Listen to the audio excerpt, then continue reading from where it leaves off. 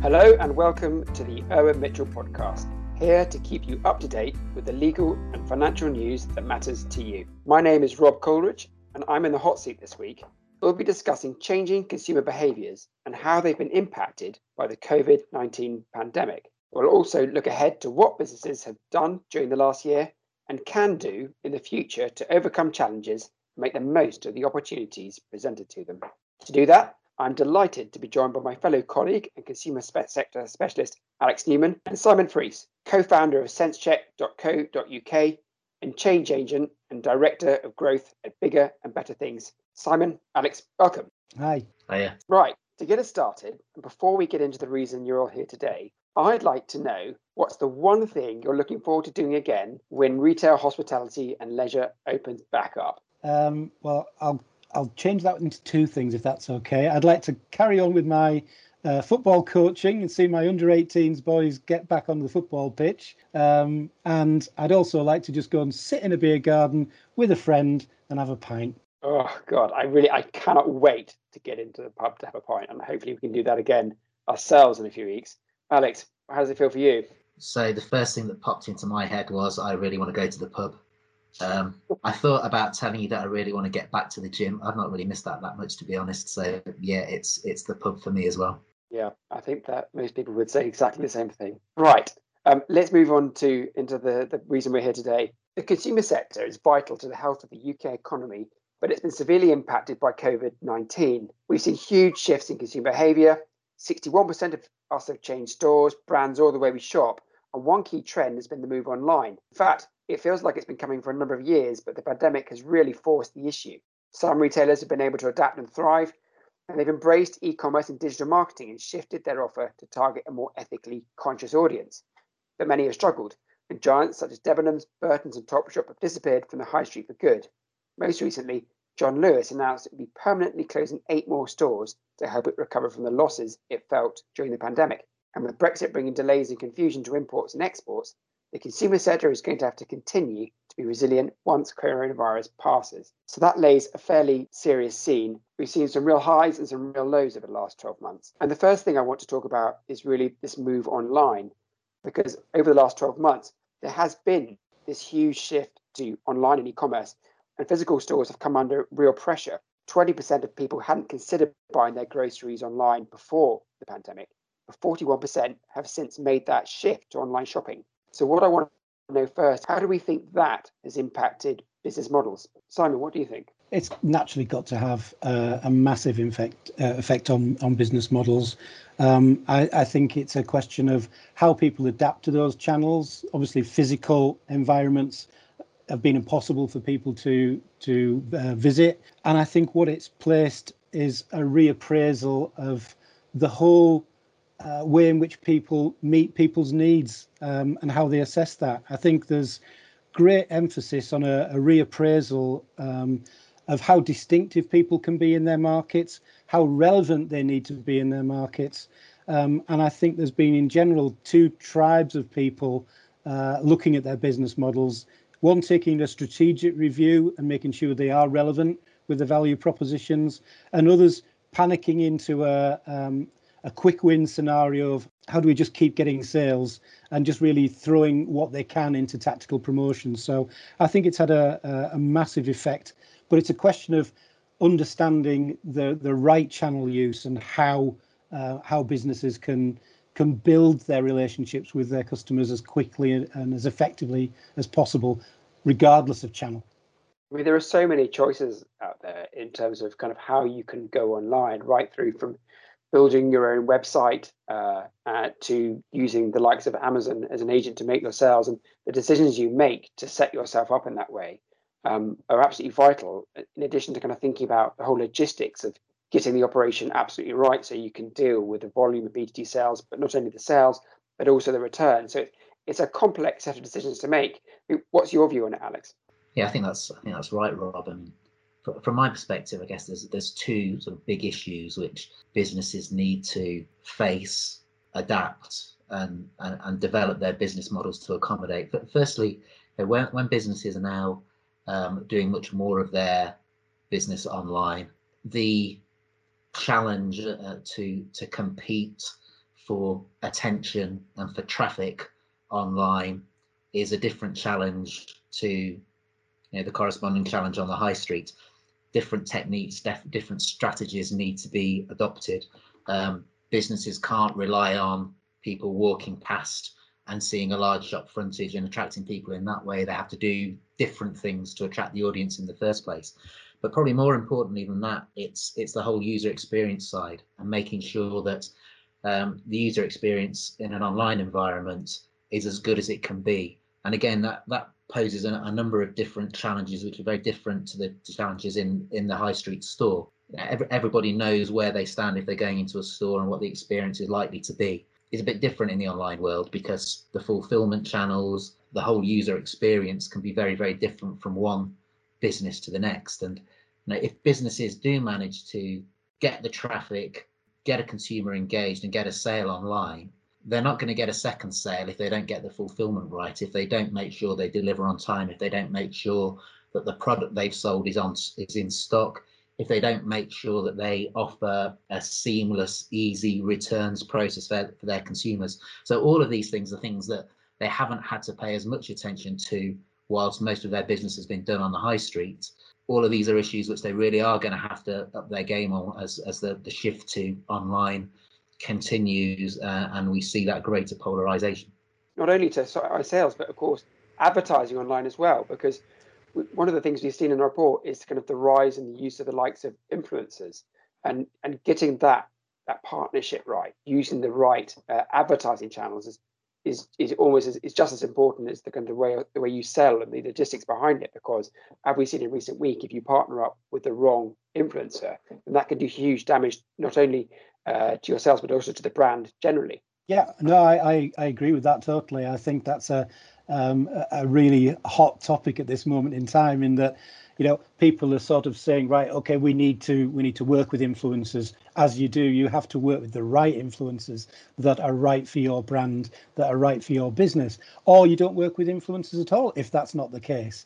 As Alex was talking around, there's a massive logistical challenge of making sure you have the right infrastructure to support your switch from online. But then it's basically about understanding how you are going to reach those people. I've been seeing a lot of successful businesses are spending a lot of time researching and profiling their customer base from a human perspective. What language are they using? What search terms are they using? And there's quite a growth from the specialist areas of artificial intelligence in human language to really understand the dynamics of what people are doing. And that changes weekly.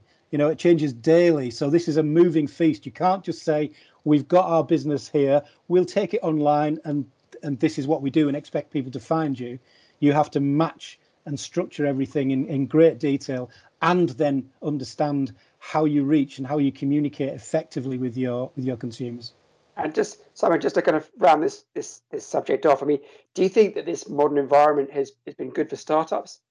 I think it's been very good for startups because brand loyalty is a thing of the past. People are much more accessible and open to trying new things, trying new brands, and lots of trust in brands is fractured. So new startups have an opportunity to rewrite the rules, to be brave, to do things differently, to change the way that things have been done and challenge things.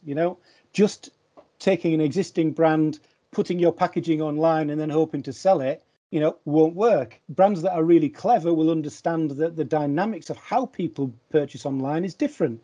You can't see just the simple pack that lives on a shelf. Actually online is not legible. You can't find the variant. You can't see necessarily what the brands are. So actually you work on hero imaging so that actually you make it simple for people to access, identify and then buy. So you don't make mistakes. So they're very, very simple things, but very powerful things that need to change when you're switching your emphasis online. That kind of leads into the next thing I want to talk about, which is about consumer motivation and how that's changed. Because what we can see that there's been a big swing, particularly amongst Generation Z, towards sustainability, ethical business and localism. And I want to kind of explore how that affects brands and how bigger brands are able to adapt as opposed to smaller brands. Alex, what are your thoughts on that? I think undoubtedly we've all seen that, particularly at the start of lockdown, we saw all over the news that businesses who had a genuine focus on ethically sourced, sustainable products were being very successful and were more quickly able to pivot their business models to maintain revenues and survive, in comparison to competitors who were less well known for that sort of thing and didn't engage with consumers on that subject. I think it poses a real challenge for a lot of businesses, though, particularly established businesses, because undoubtedly these days consumers do want to know about and understand the ethical considerations, the sustainability considerations which businesses have invested in, paid heed to, and made efforts to do what they can.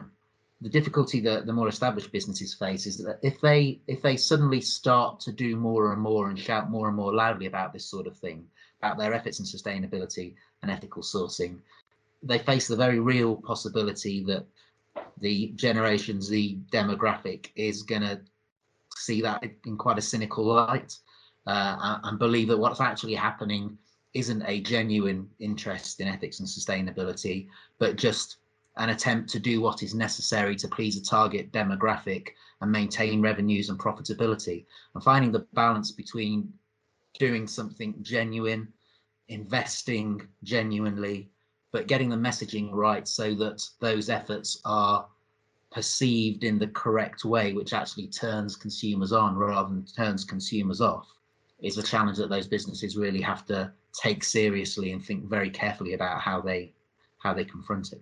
Yeah, I agree with that, Alex. I think any business that sees sustainability as a box ticking exercise and part of the CSR program is really going to get a rude awakening, particularly from the Gen Z generation. There is a demand and expectation that is a basic consideration of what you do. And if you don't consider that, then they won't consider you. The consumer, and particularly the younger consumer, is an unreasonable consumer. They want everything now. They want it fast. They want it cheap. They demand that it's ethically sourced. And there is a lot of expectations, and you need to rise to meet that. And it is I don't think it's just an expectation of the younger generation. I think right the way through the generations, there is an understanding that people are important, how businesses look after their people, treat their suppliers. Retailers have come in for challenges on that sort of front.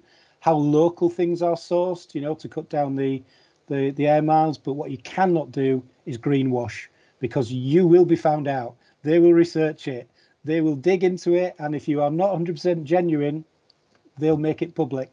So do it, and do it genuinely. The other point to make in relation to that is that COVID has genuinely changed the way consumers perceive the world, their environment, what matters, what doesn't matter.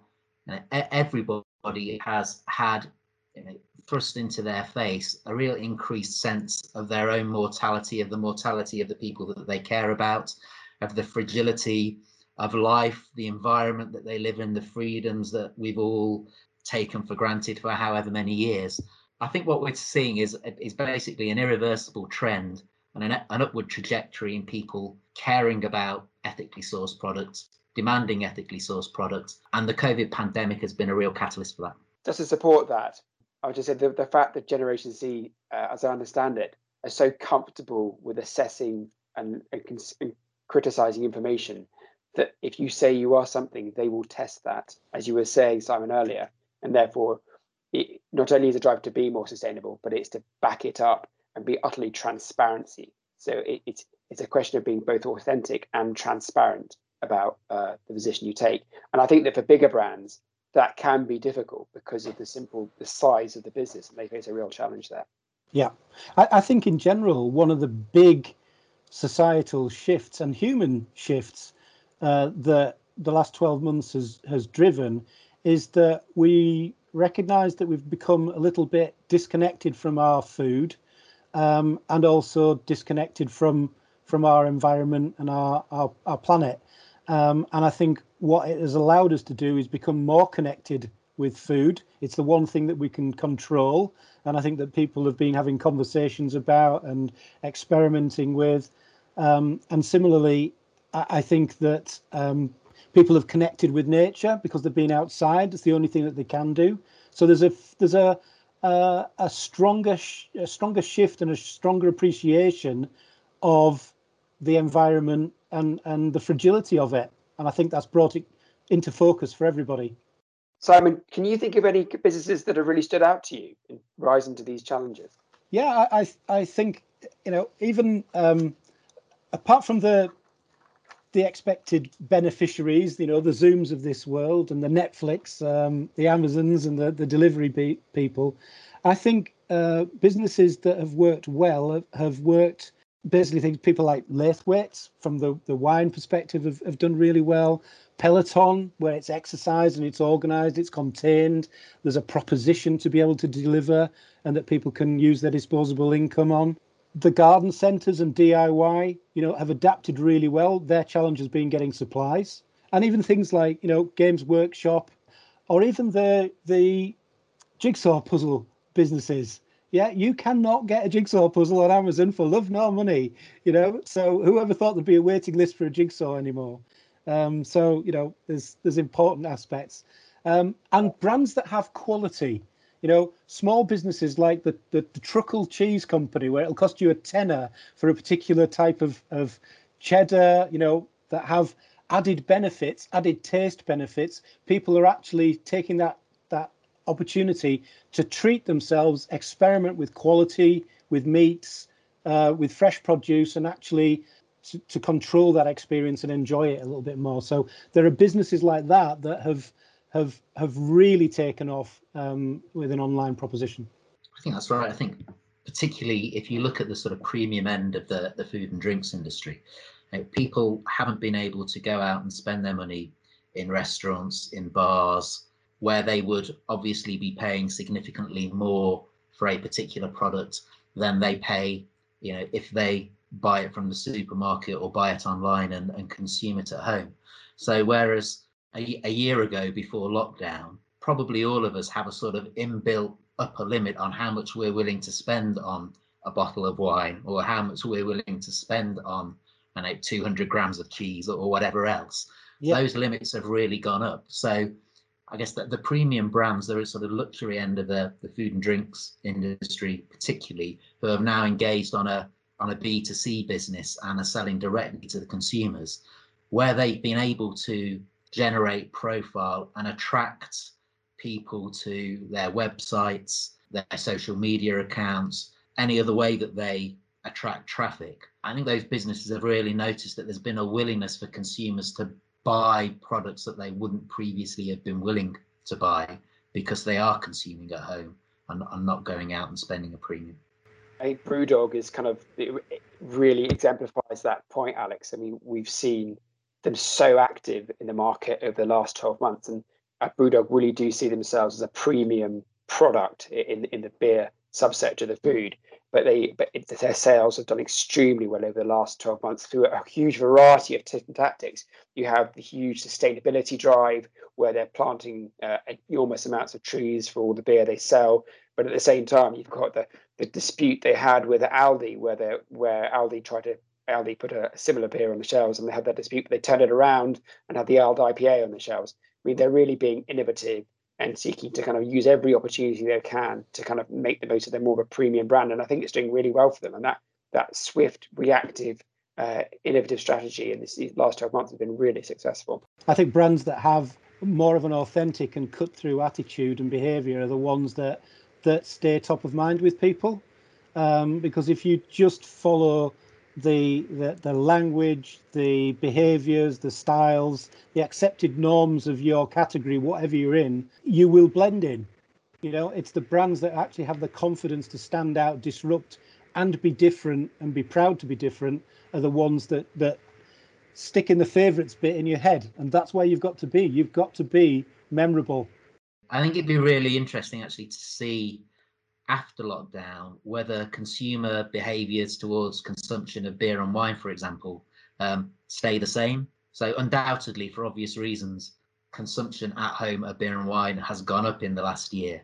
But will we see, after the hospitality industry is able to open its doors again, will we still see people buying as much beer and wine from the supermarkets and consuming as much beer and wine at home as they have done during lockdown?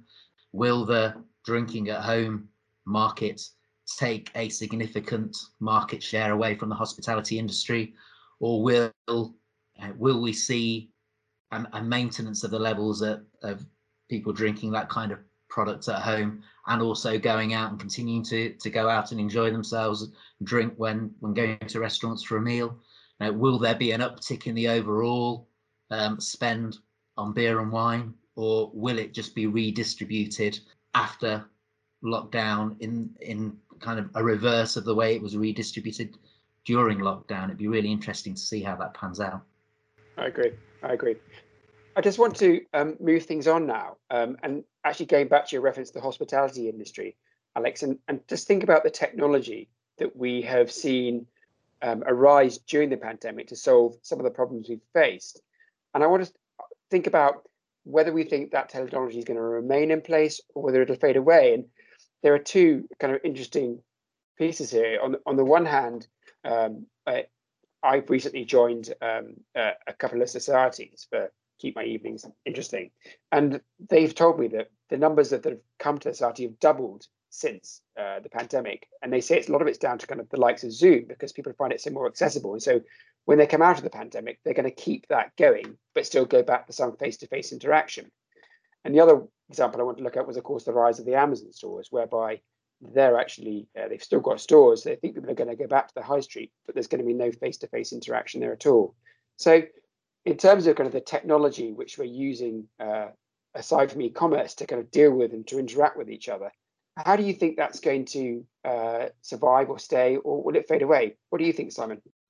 I think where technology is useful and adds efficiencies and benefits in service, it will be employed. But we are fundamentally social beings.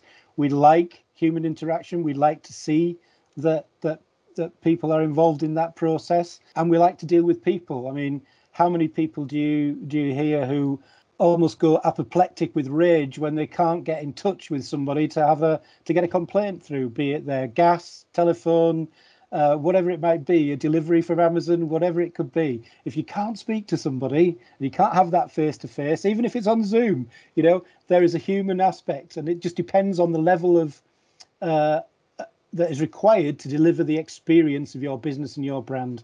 So I think technology is there always to enhance, always to create benefits, but not at the expense of face-to-face, where it is genuinely important in delivery. Yeah, I completely agree. Alex, what do you think? I think what we've all seen over the last year is how the quality of video calls, whether it's Zoom, whether it's Teams, whether it's Skype, it's increased so much in comparison to everybody's experience of that kind of technology a few years back, that going forwards, it's really difficult to imagine a world in which we only have telephone calls, we only have audio calls. I mean, if you think from a social perspective, the phone call had almost died and been replaced by WhatsApp. Before that, text messages. People didn't tend to speak to each other on the phone unless it was a very functional, conversation to arrange X, Y, Z. But people didn't really chat on the phone. I think lockdown has seen people get back into the habit with chatting to each other using technology, but using video conferencing technology. And I think that provides a real opportunity for businesses, particularly from a customer services perspective, to engage on a different level with their consumers. If you're phoning up and you've got a complaint about your user experience, and you spend ages going through an automated telephone process only to end up on hold and then speaking to somebody who you can't see, and you're massively frustrated before you even get there, businesses have a really great opportunity from video calling technology to pull that situation back around, pacify customers who aren't happy with the services they've received, just by being able to see the customer service representative they're talking to. And it'd be, again, I think it'd be really interesting to see which businesses cotton onto this and think, actually, that eye-to-eye contact, seeing the body language, seeing the facial expression of the person you're speaking to at the business you're complaining to, can give them a real opportunity to salvage goodwill and keep customers that they would otherwise be losing. And build goodwill. I think that's the other opportunity. We now have technological opportunities to build much more deep and meaningful personal relationships. That's a huge technological boost and boom to something which is vitally important. Building deeper relationships with your customers. What I should have admitted when I first raised the subject with the society I was thinking about was, in fact, a whisky society, which I've joined in Winchester. And of course, the interesting thing about that is that whenever we meet, we have a representative from a distillery in that meeting. That means that the distilleries suddenly have got access to a much greater number of direct access. They've got their representatives talking to people who themselves are going to influence all these people around them, which they've never had the opportunity to do before. So I think it's probably, without realizing, that's a great example of how the technology which we've used to solve a problem actually has given and opened the doors for a much wider opportunity for the way businesses can actually interact with consumers. And I think to a certain extent that is going to stay. Yeah, and you can add value through that experience. So if you're actually speaking to your your whiskey distiller, they can be in their environment. You can be transported to the experience. The destination there and then during that meeting, and that adds richness. They've literally been sitting in the distillery surrounded by bottles of Glenfiddich, or that there are other whiskies are available. And I've enjoyed it fantastically. It's a really good experience. And I would go and buy a bottle of Glenfiddich before. Mm-hmm. I would have got now, and I would have done again anyway. There we go. Right. I want to move on to the high street now, because obviously all of this rise of technology and the rise of e-commerce has really made people ask questions as what the future of the high street is going to look like. I think we know that in December, 50% fewer consumers visited shops than they had done in previous years, which is a remarkable fall, notwithstanding the obviously implications of COVID. And the questions I really want to know is will that footfall return? And if so, what will the stores on the high street look like in the future? Simon, I'll come to you first. Yeah, I think there is a role for the high street and resurgence, particularly with the trend towards localism and the types of fresher products, the experience that people still want to touch, feel, and taste and sample certain things. Yes, you might be able, you might be happy with taking your groceries in a pandemic, when you can just get them delivered. But when there's an opportunity to go out and touch the bread, feel the apples, bananas, whatever that might be, see the fish from the fish mouth and get the meat from the butchers, there's an opportunity to really feel that you are nurturing and going back to a more social environment that is controlled. So I think there's opportunities for the high street to rethink what it does. Even John Lewis, who are shutting down some of their stores, have said that they'll look at smaller store formats for people to experience in a high street environment. So I think there's opportunities for people to reinvent the high street and understand that the social driver of localism is an opportunity to take advantage of it. Alex? I think that I'm convinced that the high street, particularly the city centres, won't see the same footfall that they've seen in the past, and that's on a inevitable and irreversible downward curve if the offer that the city centre provides stays the same. We've for decades, or for probably since city centres started to attract consumers into shops, you'll have a cohort of people who enjoy going out shopping, and you'll have a cohort of people who really don't enjoy going out shopping, and they do it because it's a necessary evil. And an increasing number of that second cohort over the last year have realised that they don't actually have to go into the city centre and go down the high street at all, because they can get most of what they need online. And those people are never going to be tempted back. So what the high street is going to need to do is find other ways of attracting different people, or attracting more of the first cohort who do enjoy shopping. And that probably means that the type of offering that the city centre businesses provide is going to need to change. So it's focused more on the probably luxury end, the premium end, where the experience of buying in person, in a shop, where you can see things in the flesh, potentially try things on, have, go and make it a social experience with friends, is going to be supported and is going to be the draw. But I think the functional part of shopping and going to the high street because I need to go and buy my shopping, I think that's in irreversible decline. And it'd be really interesting actually to see high street businesses in the FMCG sector particularly, what they do to confront that challenge. Because if I think of the likes of Superdrug and Boots, I absolutely see that there is always going to be a convenience need to pick up products from stores of that nature. But will they continue to need and be able to justify the square footage which they currently occupy, particularly when a lot of people will just think, I'm going to buy that sort of product online because I know I buy the same stuff week in, week out, month in, month out, and I don't need to go into the city centre to do that. Yeah, I think, Alex, that's exactly right. There's two types of high street, I guess. There's the local high street and there's the city centre.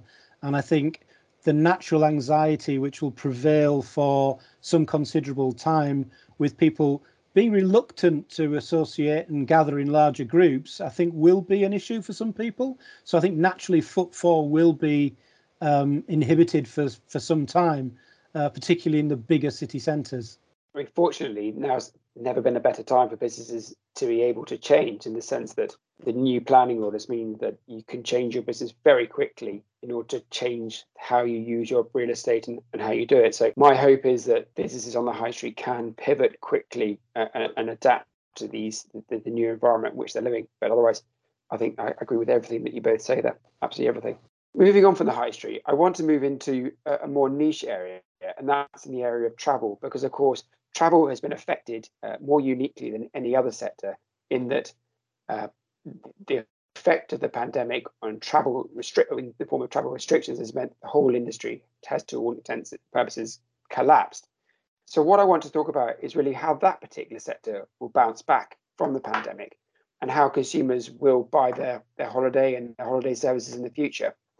Alex, what are your thoughts on this? I guess the first thing to say is that the vast majority of people are now pretty desperate to be able to get away, go on holiday, go somewhere new or different, enjoy themselves, and put the last year behind them, or at least try to put the last year behind them. What I do wonder, though, is whether people will be as willing and as keen to travel and go on holiday in the same ways that they have done before. So even when restrictions ease and we're able to, if we want to, go on a family holiday to Spain, stay in an all-inclusive resort and spend a lot of time in the beach or around the pool at the hotel. A lot of people will want to do that again, absolutely. But there will also be an awful lot of people who will think, I'm not sure that I want to be elbow to elbow with hundreds of people I don't know in a hotel for 2 weeks, because I don't know what they've been up to. I don't know how safe they've been. I want actually more socially distanced options for me and my family. And what I'm willing to do as well is forego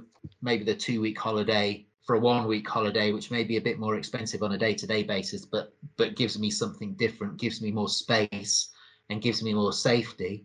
And maybe I'm not going to go on holiday as often. And again, I think probably what we might see is a premiumization again in the travel industry, where people are a lot more selective in what they want to do, where they want to travel to, and how many strangers they want to share that experience with.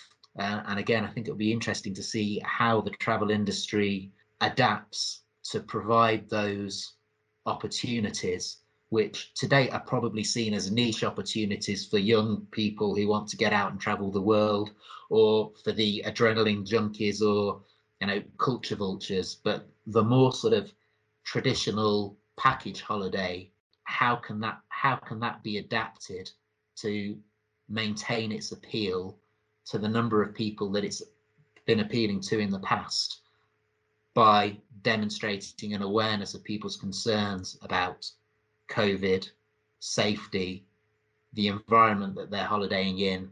I completely agree. I think that what of course is the other factor to all of that is, of course, that over the last 12 months, for holidays that were booked before the pandemic or early on in the pandemic, we saw so many cancellations last year and so many issues in the press about money not being refunded, about companies, holiday companies going into administration, that a lot of consumers will want stronger guarantees, either that the holiday is going to go ahead one way or another, or that in the event of any form of cancellation that's beyond their control, that they're going to get their money back.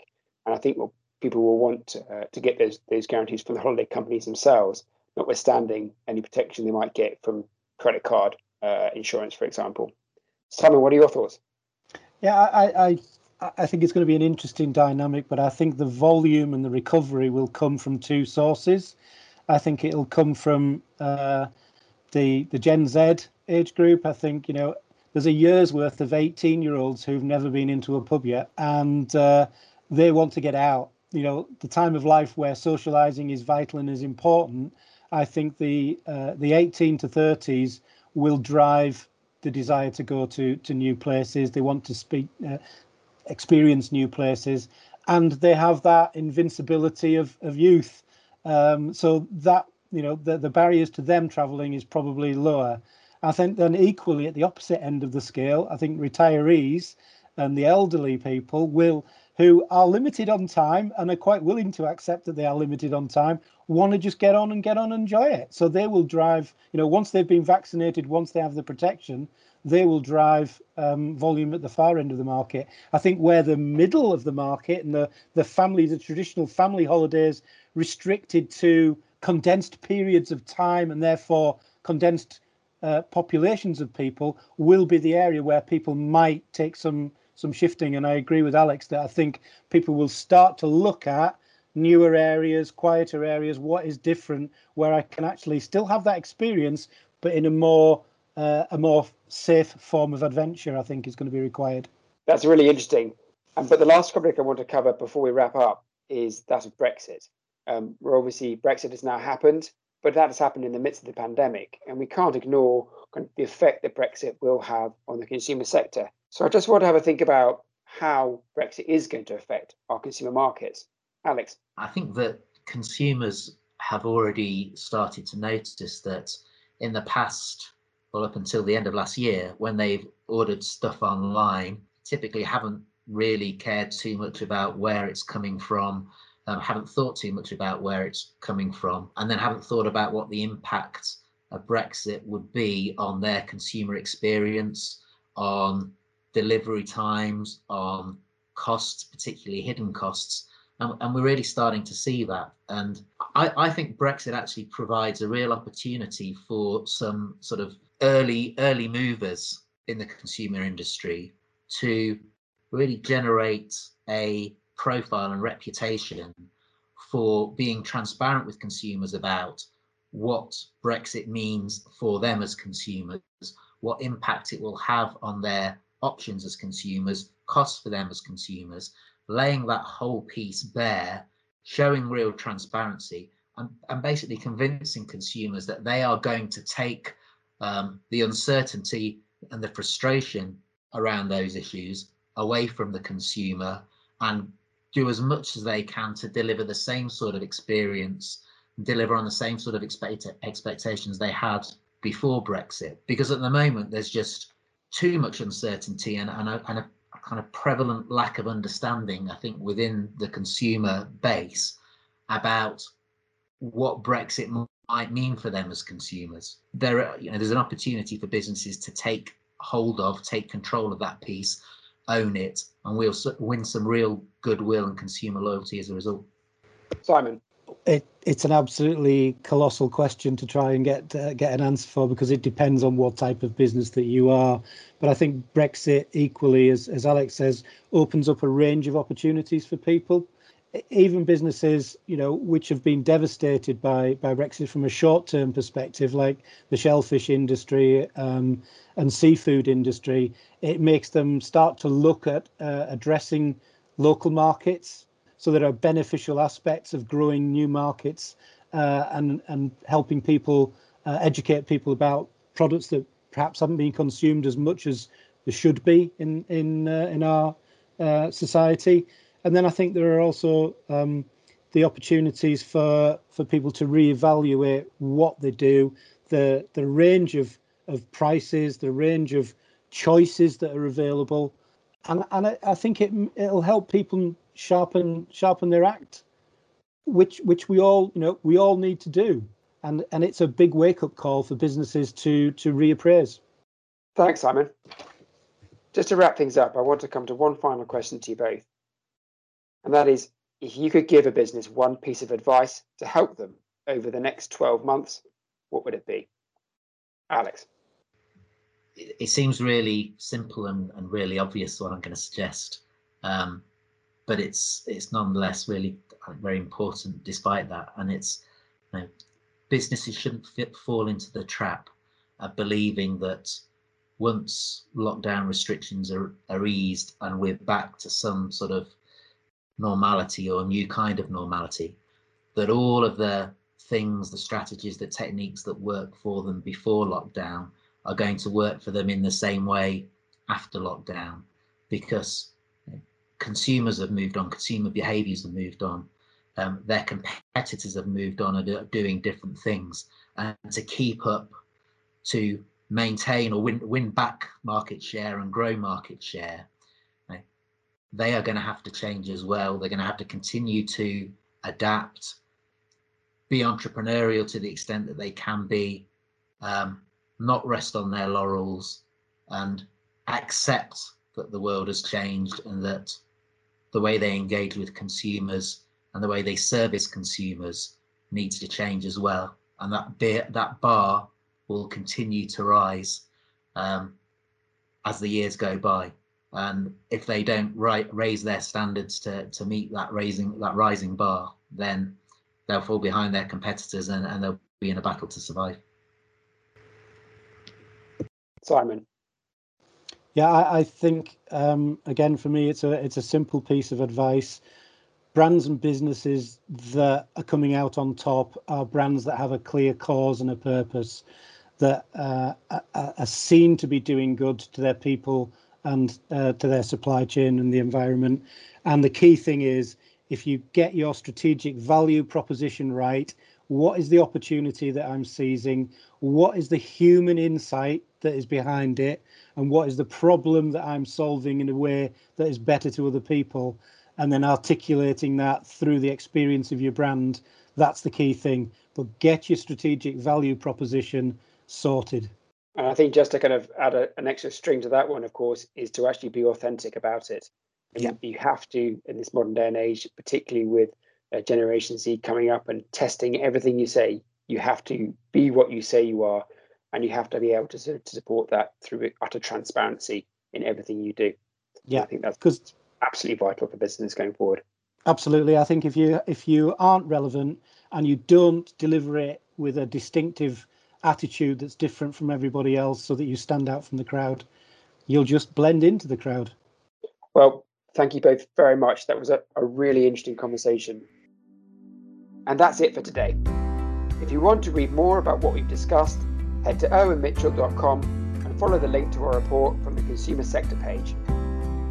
Thanks for listening to the Owen Mitchell podcast. If you found it interesting, then join us for our next episode. Stay safe.